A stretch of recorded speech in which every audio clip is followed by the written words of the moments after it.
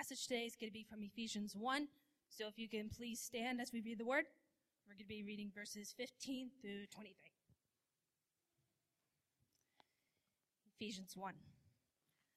For this reason, because I have heard of your faith in the Lord Jesus and your love towards all the saints, I do not cease to give thanks for you, remembering you in my prayers, that the God of our Lord Jesus Christ, the Father of glory, may give you a spirit of wisdom and of revelation in the knowledge of him, having the eyes of your hearts enlightened, so that you may know what is the hope to which he has called you, what are the riches of his glorious inheritance in the saints, and what is the immeasurable greatness of his power toward us who believe, according to the working of his great might, that he worked in Christ when he raised him from the dead and seated him at his right hand in the heavenly places, far above all rule and authority and power and dominion, and above every name that is named, not only in this age, but also in the one to come.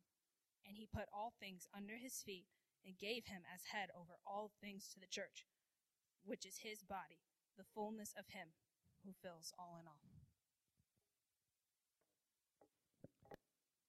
Thank you. You may be seated. Thank you, Samantha.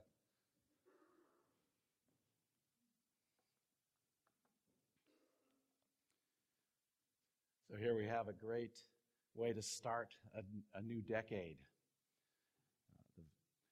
Paul, the apostle, is praying that we will be optimistic and hopeful people. We'll be looking for bigger and better.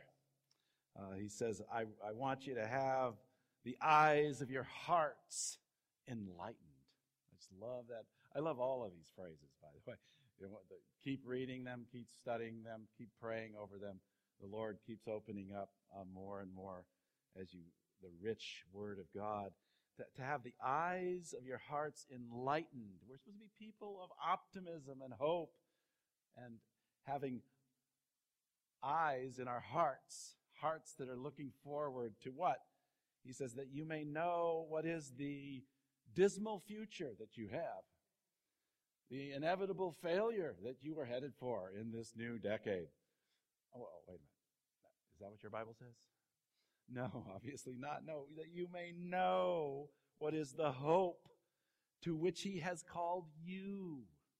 If you say you're a believer, you say you're a Christian, then God has called you to hope, to be hopeful, to anticipate his great work in you. And he's called you to this hope, right? He's saying, hey, you, I'm calling you to hope, which is beautiful. To the hope which he has called you. What are the riches of his glorious inheritance in the saints? I'm rich. I'm wealthy beyond all measure because in Jesus Christ, I am actually in Christ and co-heirs with him. That's what a believer is. You're impossibly wealthy. Who cares about the little trivial things like whether or not you have the latest and greatest? Maybe you can't afford the iPhone 11. No, I'm kidding. It doesn't matter, though. See, all of that stuff is trivial and trash compared to the wealth of eternity of our sins forgiven, living with God in heaven, his glorious inheritance in the saints. And that actually probably saying that he's making the church to be his inheritance. We are his inheritance. He's inheriting us. We're his body. His great work. Incredible work. And what's it going to take to get this work? Well, let's have the eyes of our hearts enlightened to the third thing. What is the immeasurable greatness of his power toward us who believe? How much power is it going to take you and I, fallen, faulty, finite?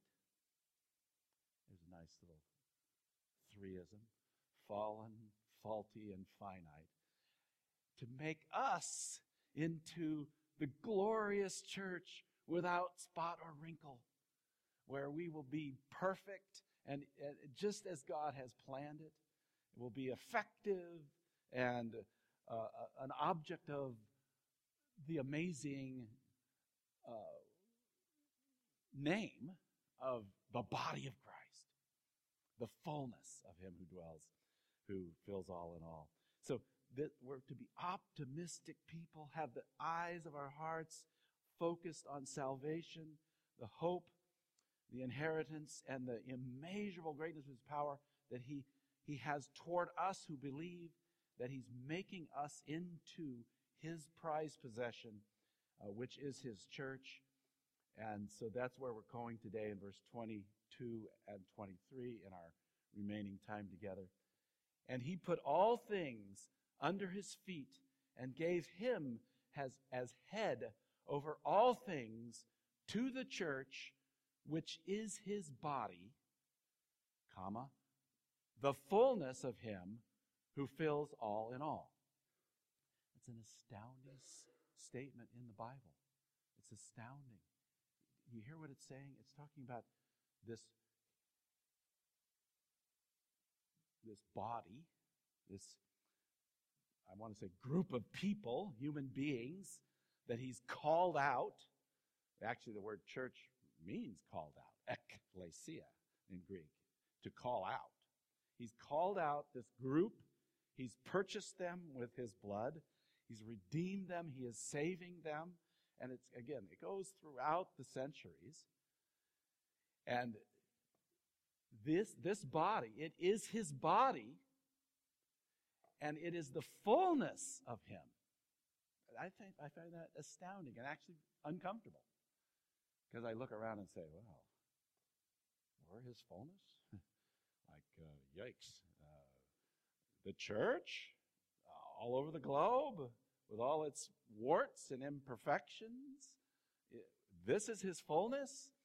Well, he has immeasurable power toward us who believe to make us his fallen, faulty, finite church into the perfect, sinless, the Bible calls it the spotless bride of Jesus Christ. That's a process that Jesus is working on as we go through time. And he's working on you as a believer to be a part of this. So as we approach this is what I'd like you to think about. I think this is a challenge, this phrase right here, which is his body, the fullness of him who fills all in all. This is a challenge to anybody who's thinking casually about the church. I mean, there's no room for thinking casually about the church, like, church, I can take or leave it. It's like sort of no big thing. It's like a club. I might want to go to the 4-H. I might not want to go to the 4-H. I might want to join the country club. I might not want to join the country club. No, this church, it's the fullness of Christ. It supersedes any possible club affiliation that we can imagine. This is a challenge to thinking casually about the church. This is a challenge to rejecting the church. I mean, if you reject the church, you're rejecting Jesus Christ. Because the church is his body, and it is his fullness. Who is he? He's the one who fills all in all. And the church is his fullness. See, this is a strong statement in Scripture. This is a strong statement in Scripture. So rejecting the church because it is filled with faulty human failures is challenged by this. We are not given that permission to reject the church. The church is always going to be a faulty human institution to some extent.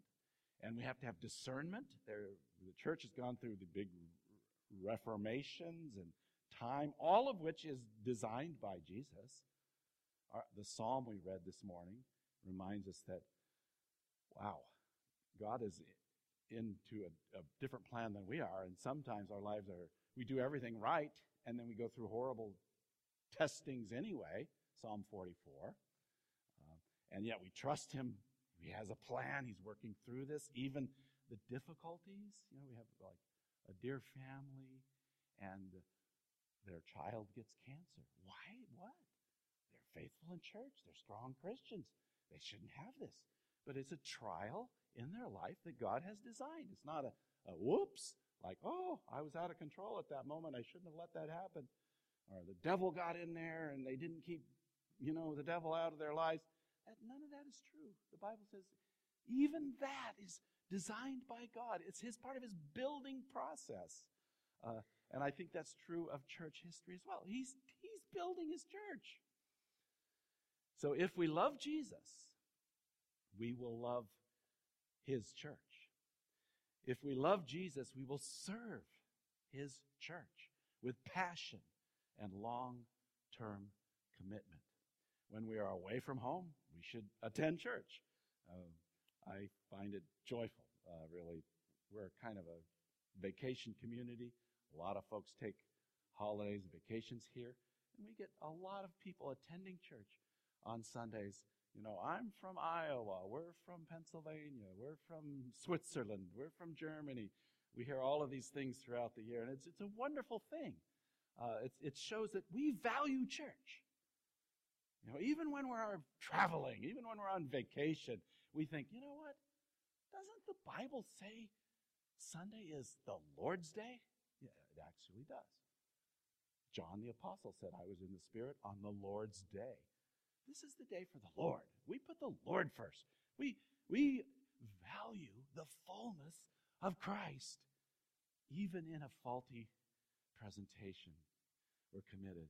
When we die, those left behind should be able to say, well, one thing is certain, they were faithful in church. What kind of legacy do we leave, right? Do we show that we believed the Holy Scripture that said the church is the body of Christ, the fullness of Him who fills all in all? We see a lot of people who are Christians. I'm a Christian. I believe in God. And yet you wonder, hey, are you faithful in church at all? If we say, let's get into your bank account. Let's see where you're giving your money, how you're spending your money. Are you demonstrating that you believe that the church is the body of Christ, the fullness of Him who fills all in all? This is huge. You can't contain this description of what the church is. And we ought to be challenged by it, hopeful, and depending on His power. Let me pick the words out again. The immeasurable greatness of His power toward us who believe, to make you and I into fully functioning members of His body, which is His church. Now, in our time remaining, I want to look at this in this way. I want to look at Christ's part in making His church, and then we're going to look at our active part. There's a lot of passiveness to being a part of Christ's church. He makes you into a body member, okay? It's passive. In fact, Ephesians 1 tells us that if you're a believer, He chose you before He created the world. Like I'm pretty passive at that point. I'm not even a molecule yet. And He chose me to be a part of the church from eternity past. It's called election.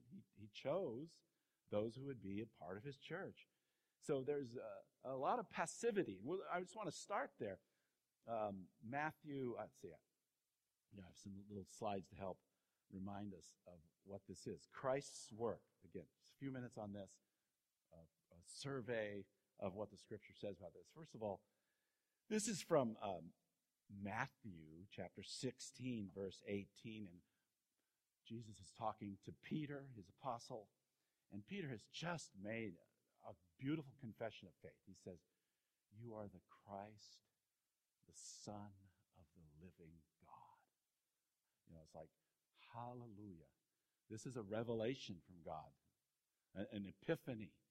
By the way, get used to it. Tomorrow is Epiphany. Not only the Armenian church celebrates Christmas, but the church historically has said, you know what? Tomorrow's an important day. Let's celebrate the appearance of Christ, and that's where we bring in the wise men, usually on Epiphany as well, to bring gifts to Christ. And so that's the revelation. You are the Christ, the Son of the living God. And so Jesus says to him, I tell you, you are Peter. You are the stone. Peter means stone. And on this rock, and we think he's talking about the confession of faith that Peter just made, which is, you are the Christ, the Son of the living God. On this rock truth, Jesus said, I will build my church, and the gates of hell shall not prevail against it. This is Christ's work. He's building his church. And through the millennia now, he has been building his church. This is his work. And again, we might marvel at it and say, what are you doing? You know, why did that ceiling collapse over there? Is that a part of your plan? And Jesus, the great architect, is saying, yes, this is a part of my plan. And you will see it all come to completion, and you will marvel and worship. I will build my church. Here is Colossians 2:19, a analogy of the body. I put in the knee, a simple part of our bodies. See all these different parts in our knee. This meniscus, kind of amazing. As you stand on your knee, it's taken all your weight, that little blue wafer. You don't want that to fail. The patella is the kneecap. Are you taking notes here? There will be a test on this. Imagine the tendons. I mean, by and large, your legs last a good long time. Like my 96-year-old mother-in-law was walking 3 or 4 days before she died. Still walking. The tendons are still connected. It's really quite amazing. And this metaphor, the Bible uses several metaphors to describe the church. And this metaphor is that there's all kinds of parts, and there's different parts. We have different roles. But listen to this. This is Colossians 2:19. Again, I'm just surveying some of the scriptures this morning. He's talking about unbelievers who they don't hold fast to the head. He's talking about the head, who is Jesus Christ, from whom the whole body, nourished and knit together through its joints and ligaments, grows with a growth that is from God. See, God has made you in a special way. You have a unique role. This is all about commitment and showing up and being a part of the church, local where you find it, and God will use you, and His energy flows through you. The patella, the ligaments, etc. They're not on their own. They're supplied by a whole infrastructure of the body, and that's what this. Again, I'm going to read this text again. It's really cool.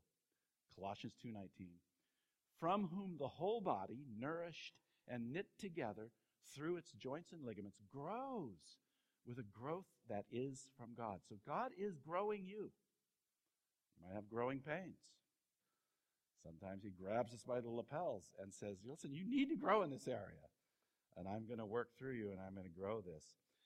Another one I love is here, the whole idea of nourish to flourish, nourish to flourish. Here's Ephesians 5:29 and 31 through 31. For no one ever hated his own flesh, but nourishes and cherishes it, just as Christ does the church. So Jesus Christ, I will build my church. He is nourishing us. He is cherishing.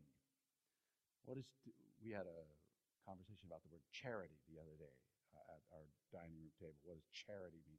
Because like in modern day, charity means like, I don't want your charity. Keep your 50 cents. Whereas in the old English, charity means love. Okay, it means really understanding. And to cherish somebody, you look at these typical Christian wedding vows, you promise to love and to cherish. I just love that word, cherish. It means to really love, really take care of, be really interested, be invested. Show your love. And this verse says that Christ is nourishing and cherishing us, just as Christ does the church because we are members of his body. This is Christ's part. Receive it. Don't fight his cherishing and his nourishing. And then one more is 1 Peter 2:4. This is a old church in England, and I put it up there because, I took the picture. That was really fun. And look, it's just like all kinds of different rocks and different sizes and hewn rocks. And, which one is unimportant? They're all pretty important. They're all pretty important. And here's 1 Peter 2:4. Again, changing metaphor from the body to a building. He says, as you come to him, a living stone, Jesus, is a living stone rejected by men, but in the sight of God, chosen and precious. You yourselves, like living stones, are being built up as a spiritual house to be a holy priesthood. See, this is for all of us, all Christians. He's building you to be a priest. A priest is not some professional guy that wears a white collar. All believers are priests. What does that mean? I have a responsibility to be growing in maturity and being able to help other people find God and praying for other people. That's what a priest does. You don't want a priest just living for himself, right? You want a priest who, cherishes other people. Can I get an amen out there? In other words, this is our calling, to be active members of the church, to be a holy priesthood, to offer spiritual sacrifices. Again, 1 Peter 2:4 and following. Offer spiritual sacrifices acceptable to God through Jesus Christ, for it stands in Scripture, behold, I am laying in Zion a stone, a cornerstone, chosen and precious, and whoever believes in him will not be put to shame, so the honor is for you who believe. So, Christ's part, I will build my church. He works through the whole body like a body is nourished from top to bottom. And he is building us into a spiritual house like living stones to be a place of worship. Now, what's our active part? Let's go through our work.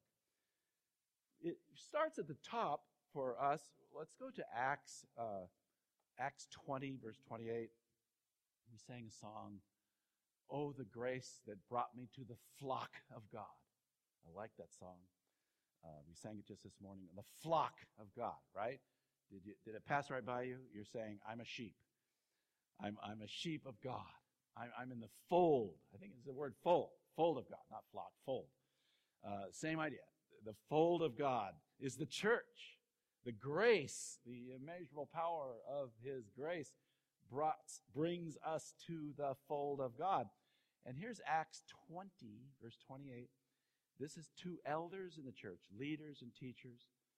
Pay careful attention to yourselves and to all the flock in which the Holy Spirit has made you overseers, to care for the church of God, which he obtained with his own blood. My text for today is that the church is his body. It is the fullness of him who fills all in all. And as leaders of a church, and I don't even care how small the church is, you're a part of God's teaching, administering, cherishing the flock of God. How valuable is that? This is the fullness of Christ. It's incredibly, you can't imagine anything more important, you see. And so he says, this church, it was obtained by his own blood. The Bible teaches us that Jesus had a very definite plan, a specific plan. He purchased his church. That's how valuable it is. Well, how much did you pay for this? He paid his own blood for his church. And so as leaders of the church, we need to be awfully careful about how we do it. So Paul says, Acts 20:28, be careful, pay attention. And then here's 1 Corinthians 3:16, 1 Corinthians 3:16. Do you not know that you are God's temple and that God's Spirit dwells in you?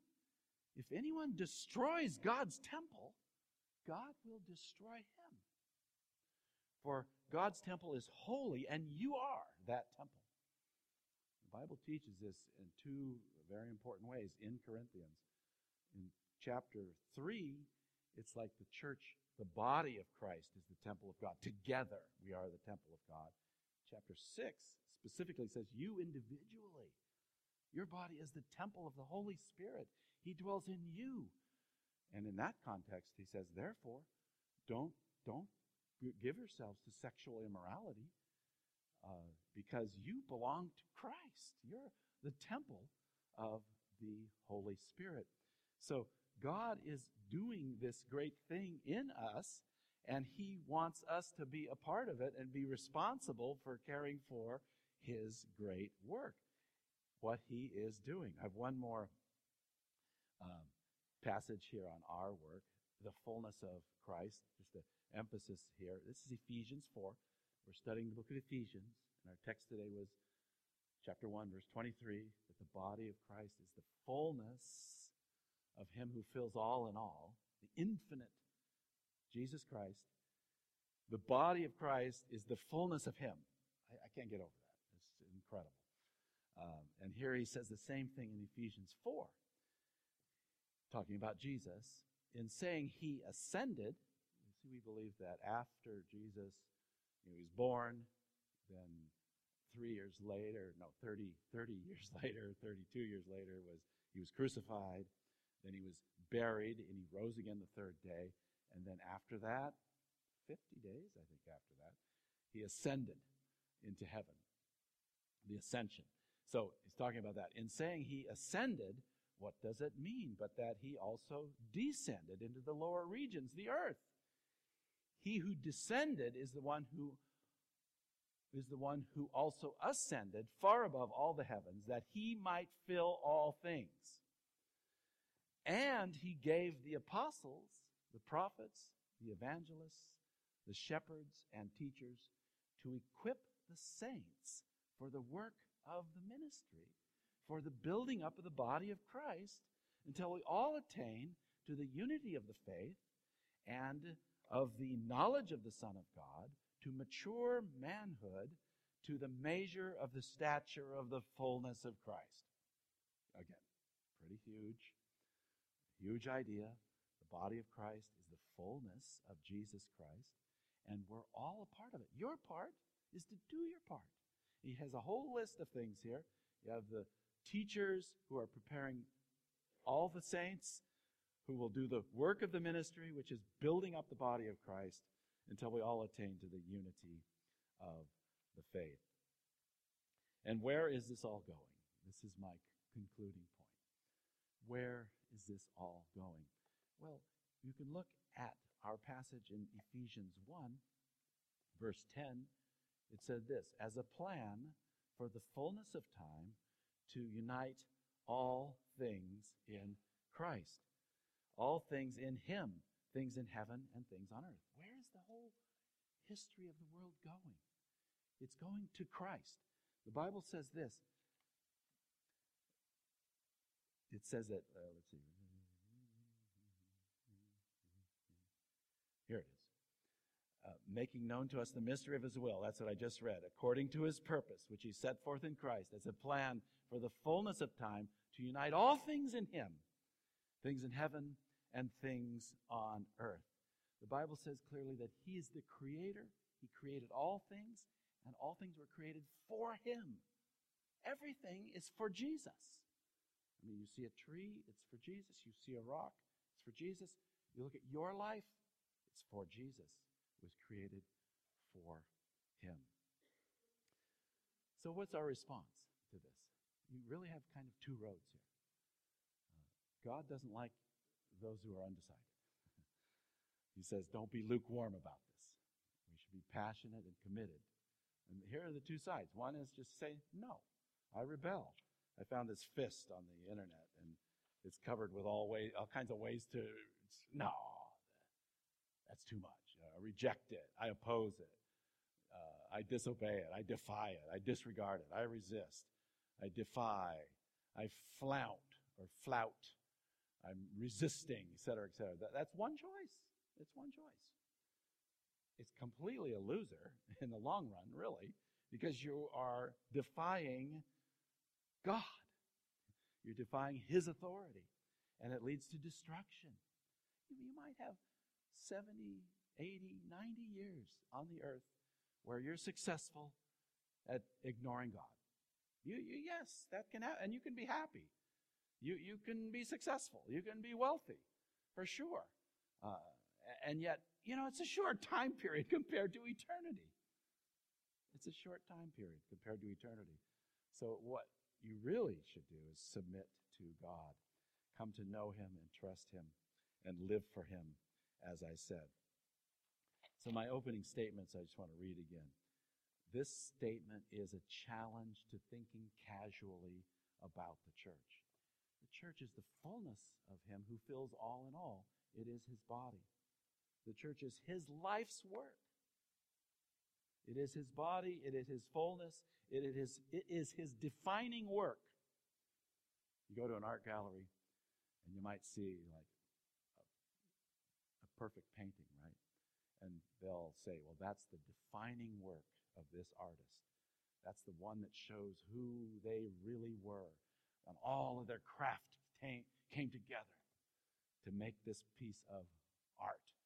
Well, the Bible is telling us that the church is Christ's defining work.